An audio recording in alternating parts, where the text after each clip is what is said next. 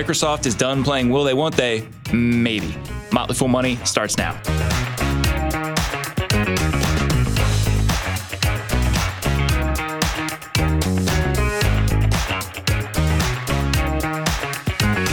I'm Dylan Lewis, and I'm joined in the studio by Bill Mann. Bill, thanks for joining me today. Hey, it's great to see you, Dylan. How you doing? Good to see you too, man. I'm excited. We have the latest update in what has been kind of a long saga with the Microsoft Activision FTC deal. We have what seems like good news for Microsoft, maybe good news for Activision. Kind of depends on what side of the shareholder coin you're on there. But Judge Jacqueline Scott Corley denied the FTC's efforts to block the two companies' blockbuster $75 billion acquisition. Bill, this is the latest and, like I said, a long saga with this deal. What stuck out to you in this recent development that we have? So it's important to note that the FTC does have the right to appeal, although it is pretty rare that the FTC actually takes a move to appeal once a judge has rendered an opinion at this level. I think the thing that jumped out to me is that I have always wondered, usually when you're talking about antitrust, you're talking about two competitors that are joining together, and the question becomes, do they have enough of the market so that they can control pricing? Can they be predatory, which is a word that gets bandied around a lot when you're considering these merger deals at the FTC and then other institutes of competent jurisdiction, I guess you would say.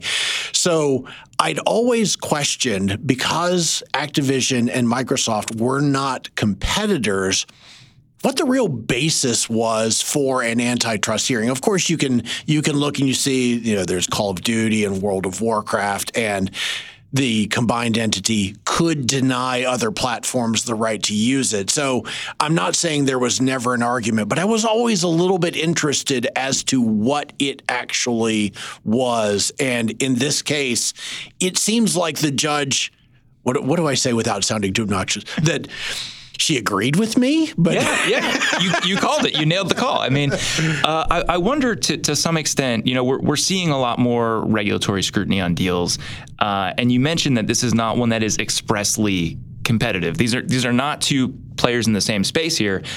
Do you think that some of what we're seeing is a little bit of an acknowledgement that big tech has gotten very big very quickly, maybe in ways that regulators weren't expecting? Yes, absolutely. It has been an area of focus of the FTC chair Lina Khan, that she wants to find ways to rein in the size and the dominance of the large tech companies. And I like to put scale around things. So the market cap of Apple, basically $3 trillion. If this were GDP, that would put it at about the same size as France. Like, you are talking about massive entities that on some level are, they have the capacity to destabilize a lot of our economy. I mean, if they are a bad actor, and I'm not saying that to be the case for any of these companies, but increasingly, they kind of have their hands in everything, which I think if you're a regulator kind of makes looking at these deals a little bit harder because, gaming is not where the majority of Microsoft's money comes from, but they are a major player, especially in the distribution and the way that people access games. Yeah, and this is what's so funny about this case is that in the U.S., in order to show an antitrust concern, you have to be able to show that there's a potential for consumers to be harmed. Like, that's the ultimate test of what antitrust is. So I don't think that you can look at some of these massive companies. Again, I keep going off menu, but let's talk about Google, for example, which has a huge component of the ad sales market. But their search is free. So It's really hard to say from a consumer perspective that there is harm, but this is something that probably ultimately, I don't know that Lina Khan and the FTC will be able to fix without a relook at what the laws are and how they are applied. But in this case, Judge Corley came to the conclusion that the laws as they stand in the United States don't really apply for Microsoft and Activision. One of the things that the judge also noted, which I think probably helped move this through a little bit, is while this is a historically large acquisition and there's been a lot of scrutiny on this deal, because of that scrutiny, there have been commitments from Microsoft to increase consumer access to Activision content. They've named a couple here, keeping Call of Duty on PlayStation for 10 years on parity with Xbox, an agreement with Nintendo to bring Call of Duty to Switch, and some efforts to bring Activision titles to cloud services.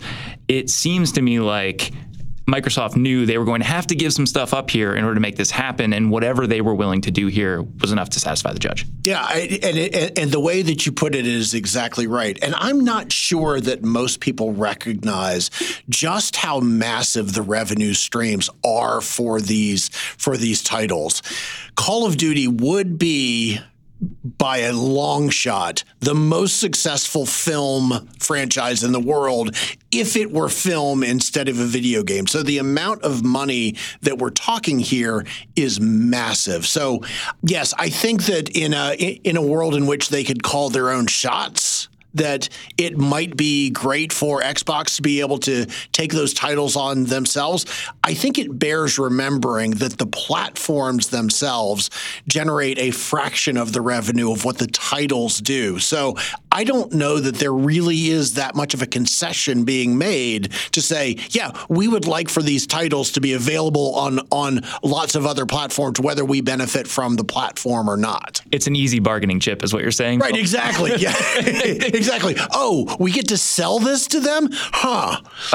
Twist my arm, why don't you? Let me think. So, yes, I mean, there are certain, obviously, if Microsoft's ultimate concern is Xbox revenues, maybe you could make the case that this is going to be something that they would want to bring entirely in-house. I'm not convinced that that's the case. So this was clearly a deal that Microsoft wanted to move through, and I think in a deal that initially Activision Blizzard was very excited about, same with their shareholders. What's been interesting to me in watching this deal is I think there are a lot of Activision shareholders that are rooting against this deal going through because they like the idea of this being a standalone company, and they also seem to be getting a $3 billion breakup fee if this deal does not go through, Bill. I'm not used to seeing companies get acquired and having the acquired business be so rooting against. Yeah. It is funny, and I think some of that has to do with the length of time that it's been since the deal was announced. I mean, in that period of time, our favorite hold forever investor, Warren Buffett, has come in and bought shares of Activision as an arbitrage play and then sold them again because he didn't think it was going to go through. So it has been a long time. It has obviously been during the pandemic, so any type of time synapses that you can think of, they've been blown out and distorted anyway. So yeah, I think at this point there are plenty of Activision shareholders who would prefer to have seen it maintained as an independent company. But a deal's a deal. While this does seem like major progress for the deal, it is not the final domino to fall here. We have to note that there are still other things that need to happen. This is not free and clear quite yet. It is possible that the FTC will appeal the court's decision. We don't know for sure about that. And also, crucially, Microsoft is working with UK regulators to overcome some of their objections to the deal.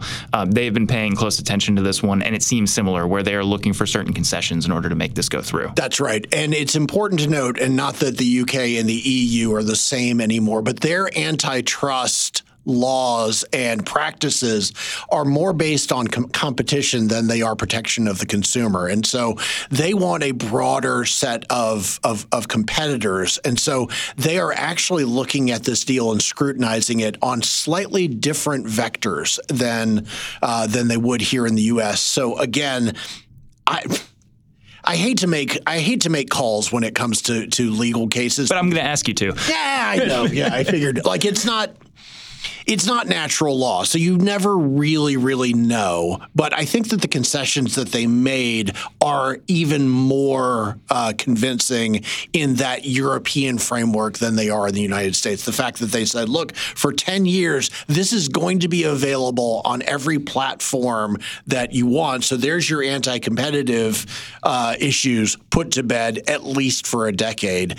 And more to the point, it's not as if Call of Duty is the only game out there in town. So if they were to simply say, hey, we're going to price this 2 or 3 times higher, just to call numbers out of thin air, consumers have options. Yeah, there are plenty of other very popular titles out there for people that want to, enjoy that type of gaming. That's right.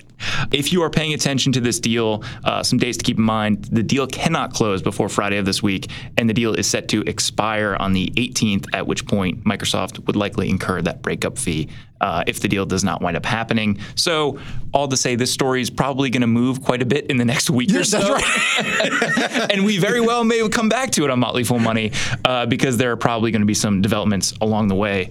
Bill, we were wrapping that conversation taking a look at the regulatory world of Europe. We also saw some regulatory progress in another deal this week with chipmaker Broadcom and their planned acquisition of VMware. This week, EU antitrust regulators approved the $60+ billion acquisition, which would help Broadcom move into the cloud and software. And tell me if this sounds familiar. The key to the approval is concessions from the acquirer. Yeah, they were particularly remedies for Marvel technology, that would allow them to remain competitive in the market. And again, in the UK and in Europe, that competition is considered much more important than an antitrust in the United States is. So competition is obviously an outcome, but for us, it is all about how are the consumers going to be impacted. In Europe, it's not the same. And so, again, I think that this shows that the regulators are struggling a little bit to figure out exactly how to deal with these massive technology companies, because if you think about it, most of these regulations, and certainly the bedrock of these regulations, were written and put into place and philosophized way before big tech ever came onto the scene. To bring it back to your point of scale earlier, Broadcom, hundreds of billions of dollars in market cap. This is an acquisition that is well above $60 billion. It is big, but also it is not something that would sink Broadcom. It is not so large that the entire business hinges on it. It is an effort for them to move into cloud and software. But I think the scale of these businesses is something that I think a lot of antitrust was not necessarily built to deal with. No. I mean, you think about it in this country, and again, I don't want to make too much of a deal about market cap, but just to put a little scope around how big these companies are, the largest 7 companies in the NASDAQ 100 are all tech companies, and they are 55% of the total value of the NASDAQ 100. You are talking about companies that are, a level of concentration in this country that has not existed since Standard Oil was broken up, in the early part of last century. So it is that level of concentration and that level of, I guess, what they would call structural risk that they're taking into account. If you're paying attention to the VMware and Broadcom deal, some things to pay attention to. While we did see EU approval, regulators from the US and the UK still need to weigh in on this one.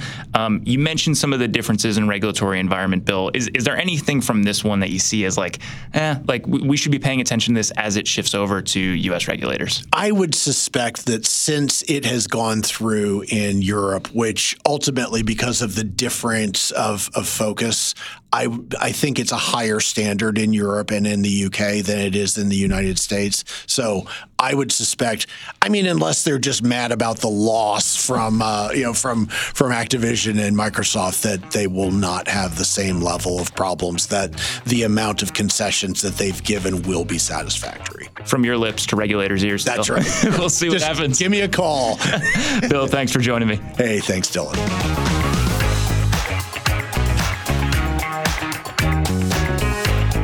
Coming up, is it the end of an era for superheroes? Mary Long caught up with Catie Peiper to discuss entertainment cycles and Mattel's big bet on Barbie. Yeah, Mattel certainly hopes that this works out. Barbie's the first movie that they're co-producing, but it certainly won't be the last, as there are nearly 45 other films that are allegedly in development, and those movies are set to tackle toys like Polly Pocket, Uno, Barney, Hot Wheels.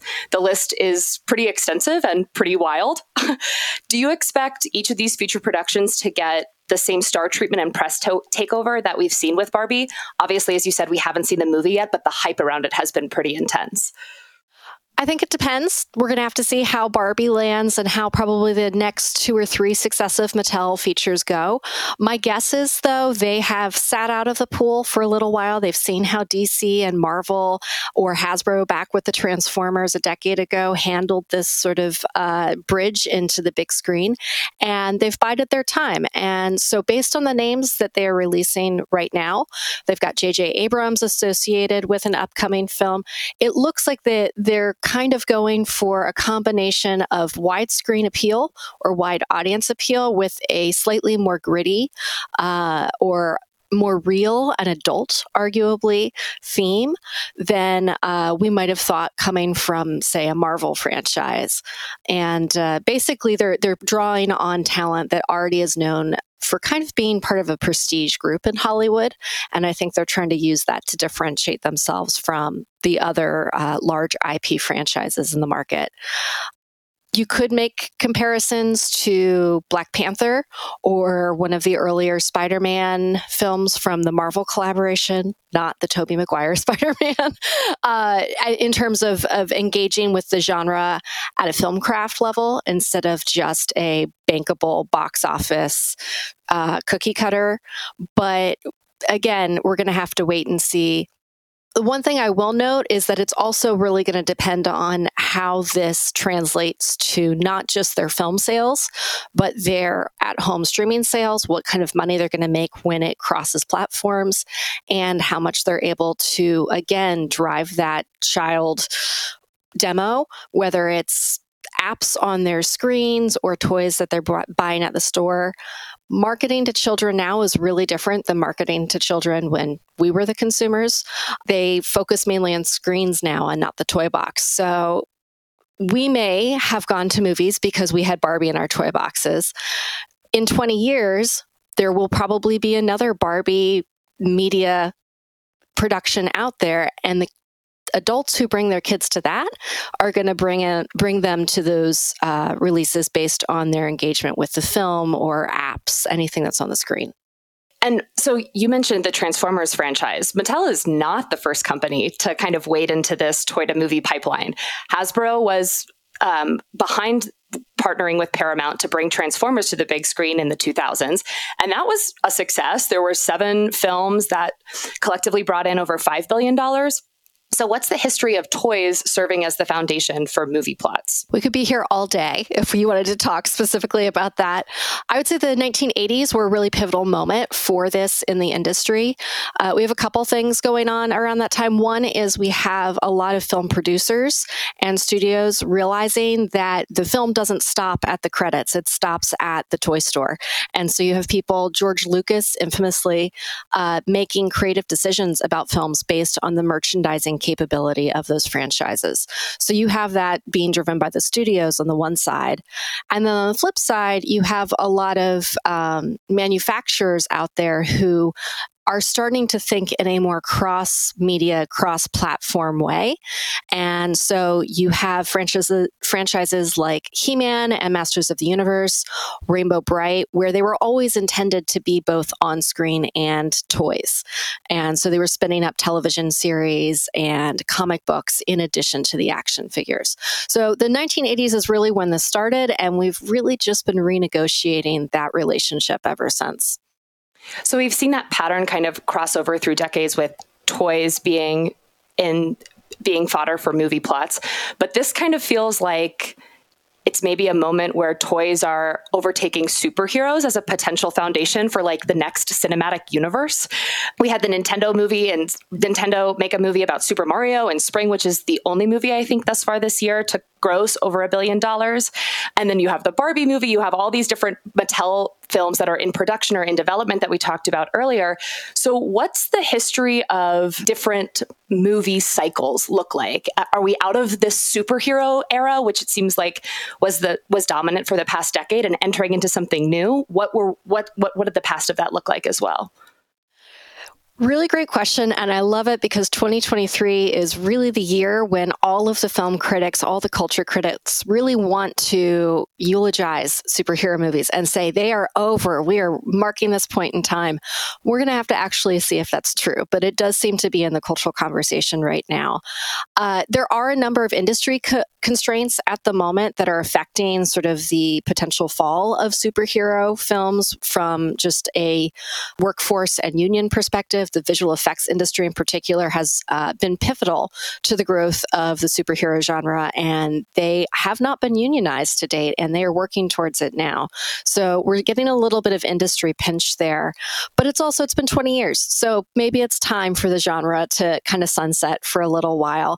It would not be the first time that that's happened. We have seen this happen off and on for decades. We definitely saw this in the 60s and 70s in Hollywood. Audiences were deeply oversaturated by musicals and epic films. Think Sound of Music, My Fair Lady, all of these big budget films that as a child I grew up on, not realizing that contemporary audiences were rolling their eyes at them.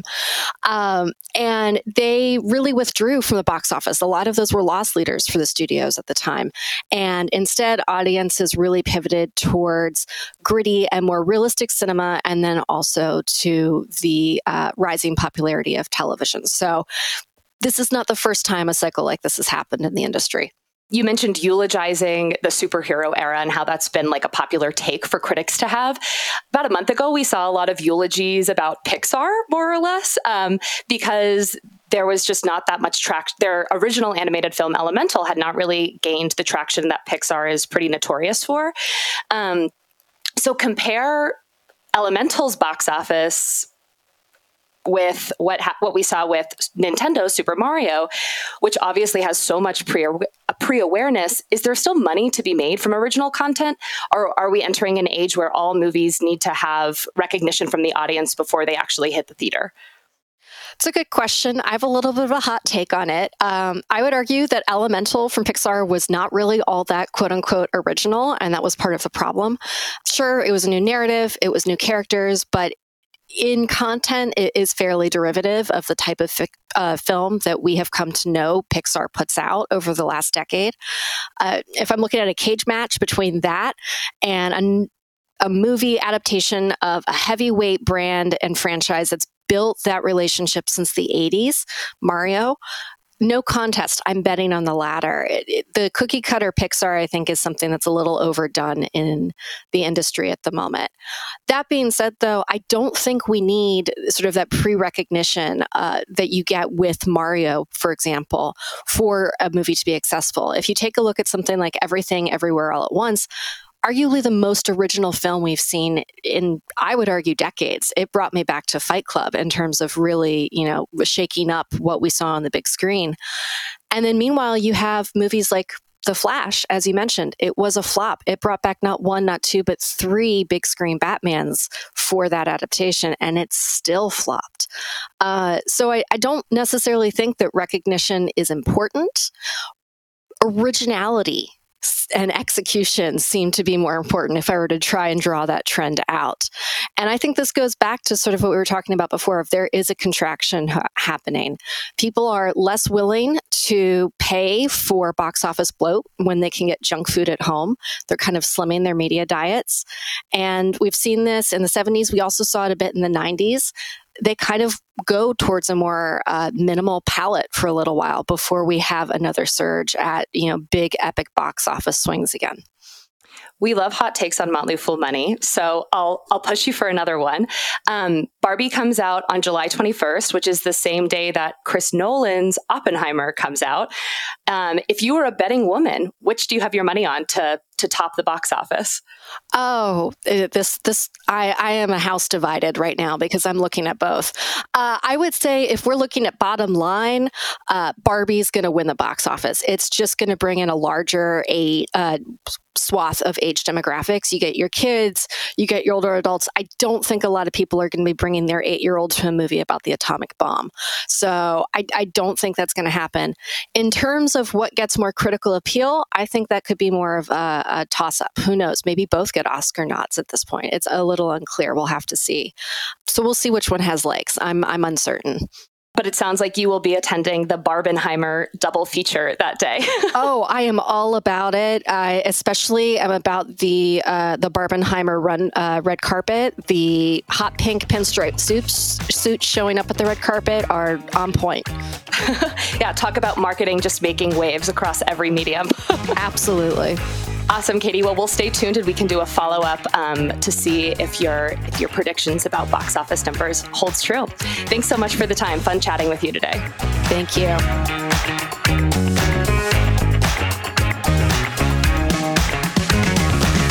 As always, people on the program may own stocks mentioned, and The Motley Fool may have formal recommendations for or against, so don't buy or sell anything based solely on what you hear. I'm Dylan Lewis. Thanks for listening. We'll be back tomorrow.